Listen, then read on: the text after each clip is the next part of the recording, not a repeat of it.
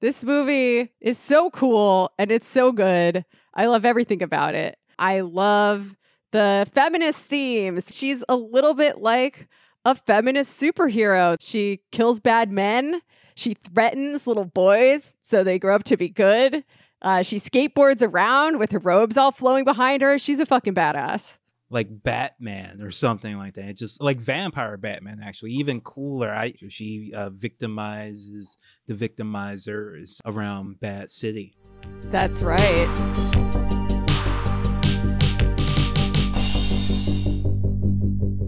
Like what you hear? Want to hear more? Check us out at patreon.com/struggle session or sesh.plus or strugglesession.substack.com for all our public episodes, commercial free, as well as hundreds of bonus episodes. Thank you to all our listeners for holding us down 5 years strong.